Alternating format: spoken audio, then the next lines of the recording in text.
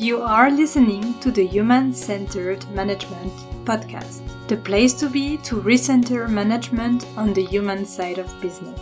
I am Anne-Cécile Graeber, an international organizational development consultant, happy to share my passion with you. Let's get started. In order to properly understand the big picture, everyone should fear becoming mentally clouded and obsessed with one small section of truth. Chun Huang. I interviewed a CEO, few HR and organizational development professionals, and saw a common thread emerge. People in organizations fail to see the big picture. They are not working together toward a common goal.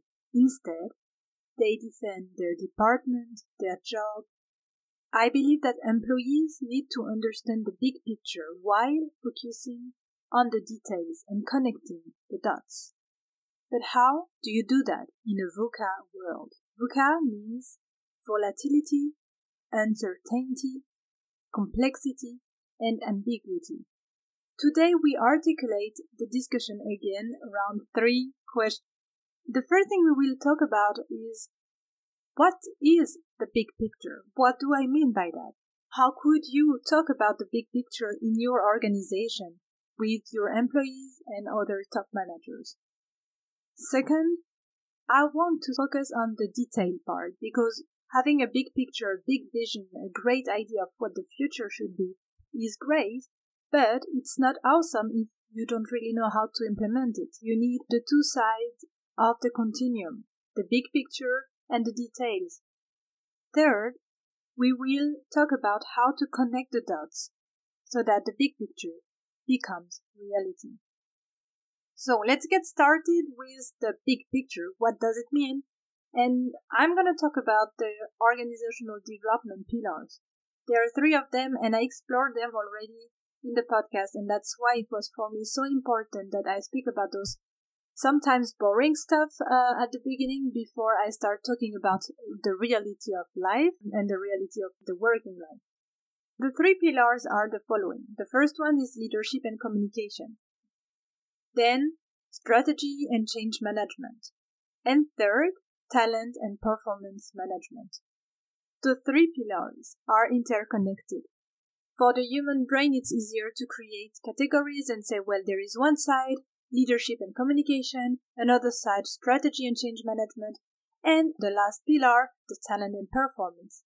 An organization is like a mobile for children. Let's imagine that we have the OD pillars. On one side, you have leadership and communication, the other side, you have strategy and change management, and on another side, you have talent and performance. If you move just one thing, it's gonna have an impact on the whole mobile. The whole organization, the whole organism will change. When we talk about change management and developing an organization, there is not the perfect system of solving everyone's problems. We have to approach each organization in a unique way. When we understand that the organization we're working with are a system, a network, a kind of organism, and that we are no machines, that there is no way to predict to the millimeter or to the second what's gonna happen, but to anticipate what is possible and say, if we do that, maybe we'll get this result. Then we're already on the good path of understanding the big picture, saying, okay, a small change here in the leadership, opening up conversations between leadership and employees about the specific problem that we want to see solved, may create the wave we need for change. When we think about the big picture, it's basically thinking about waves of change. Imagine the butterfly effect. Now we spoke about the big picture and the importance of understanding the three organizational development pillars that are leadership and communication, strategy and change management, and the last one, talent and performance management. And so if you understand that they're all connected, that influencing one side of the mobile of the organizational development will have an impact on the rest. The question is, What is important in the details? What should you pay attention to when you are working on changing those little things that will have an impact on the whole system, on the whole organism? And that's what we're going to explore in the second part of the podcast. So we spoke about what is the big picture. Let's look at the details. And what are those details? Well, if you look at your organization, I don't know, maybe you're a CEO or a team leader, and the details could be the rules that you have within your team. It could be the kind of technology you're using, the kind of individuals you have. The other part is the way interactions are organized, regulated in your organization. It's also about the unspoken rules or the code of ethics that you may have, and also the how you do things. If we come back to the image of an organism, of a network, of a system, where you have dots that are connected to each other, the dots can be people, the dots can be steps in a process. It depends on how you want to look at the thing, but let's imagine the dots are people. The details are how those people are connected. Are they connected on an official way? And one of the other details is the how. How do you do things? When you look at the detail, the most important aspect is the individual. The only thing I can influence is myself by how I think, how I look at the world, and maybe others depending on the way I interact with them. The smallest part of the system is the human being. And then comes the tools that we use. The connection between one human to the other human to achieve the goal is the how do they do stuff together. Your organization will function optimally when each individual is at his best. And we have to talk about the third part of the podcast, or reflect on connecting the dots to create the big picture. It is important to remember that we fail to connect with each other in organizations because we have a very specific report culture. The relationship with each other is blurred because of hierarchy, because of societal expectations of what you're supposed to be doing, what is expected from you, and so on and so forth. And so how do you get from the details of, well, we have 1,000 employees to we realize our big picture, our vision? And vice versa, how do we go from the big to the small? How do we play with this mobile that we have, that is the organization that's evolving in a VUCA world, which I repeat is volatility, uncertainty, complexity, and ambiguity. How do we deal with that? As one human being, even if I'm the boss, even if I'm the manager, I don't know everything.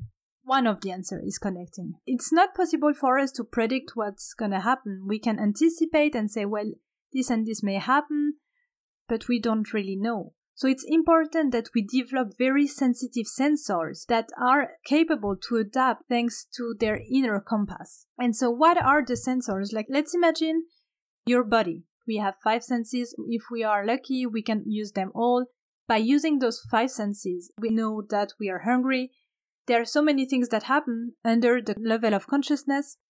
We are just very good at sensing and using our senses to take decisions and say, right now I'm thirsty. Oh, I should drink water. Or I'm tired, maybe I'll get a coffee. The way we take decisions as humans, I love to use the image of the zoom and zoom in and zoom out. If you zoom out totally from the world, you'll see galaxies, you'll see stars, you will see planets. But if you zoom in again and again toward the planet Earth, you'll see first forests, water. Then you will start to see that there are human beings and cars and buildings, and maybe you're in the savannah, so you just see animals and humans. And if you go very, very, very small, you go to the cells. And then even smaller, you arrive to the atom. And whatever you see, it is a repetition, it is a fractal. The cell is alone with a core. But a cell plus a cell plus a cell plus a cell equals an organ. An organ plus another organ plus another organ is a human being or an animal. The very small and the very big are following the same rules. of gravity, of rules of nature. And so how people are taking decisions is based on their why. Why are you doing that? Are you trying to satisfy a need? Which need are you trying to satisfy? What are the guiding principles or beliefs that you have? And what is acceptable or not? And at the individual level, it's your inner compass, but you can create an inner compass for an organization. And so it is important that in this VUCA world that is crazy, changing all the time, and everyone is complaining that it's going too fast, how do you get adaptable? Well, by strengthening the connections between people, by making them feel safe with each other. It is by being clear about your why or raison d'être. As a leader, what can you do to connect the dots and create a bigger picture? You have to reinforce the connections between people. The leader is the strengthener of connections. He is the one who has a very clear why or raison d'être. He knows where people are supposed to go. He has very clear principles of what is acceptable and not. He recognizes the potential in others and asks his team for their expertise. And he says, you know what, this is our goal, but how do we get there? I don't have all the knowledge and expertise needed to answer the question. That's why we're coming into an organization. It is to solve the problem or to find a solution or to create something together. If you are a leader in an organization and you are trying to survive or to, navigate in this VUCA world, ask yourself some questions about how leadership and communication is dealt with, how strategy and change management is organized or are organized, and how do you treat talent and performance in your organization?